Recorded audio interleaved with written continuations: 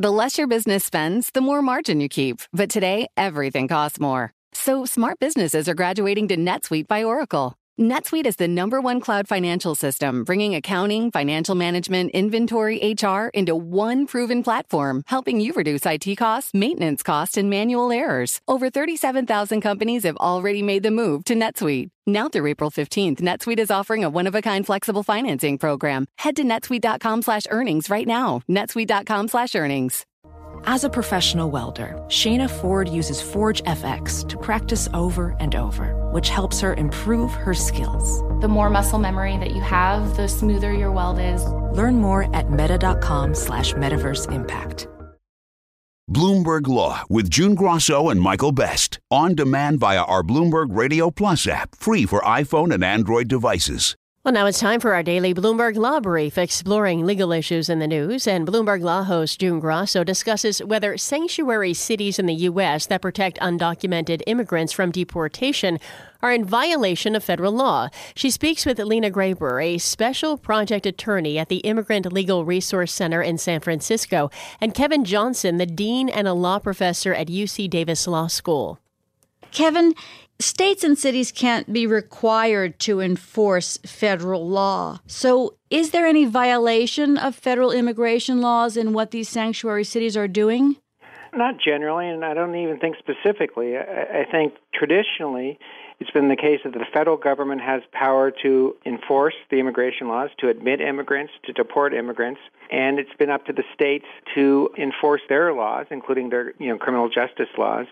And that separation has been thought of traditionally as being a good separation because you want the federal government that considers foreign policy consequences of immigration enforcement, and you want the state and local governments to focus on what they should be focusing on, the safety and the well-being of the residents of the state and local jurisdictions. In recent years, there's been some states that have tried to intrude on the federal power to regulate immigration, like Arizona, and the Supreme Court has said that those efforts are limited.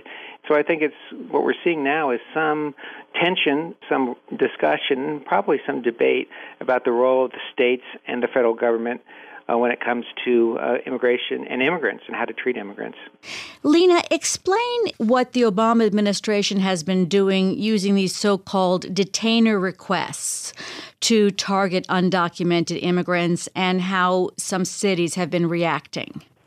So for the last many years, ICE has been using this mechanism called an ICE detainer, which is a message they send to typically a county jail, but any law enforcement agency that says, we're interested in someone in your custody, please hold them for us so that we can pick them up and put them in deportation proceedings.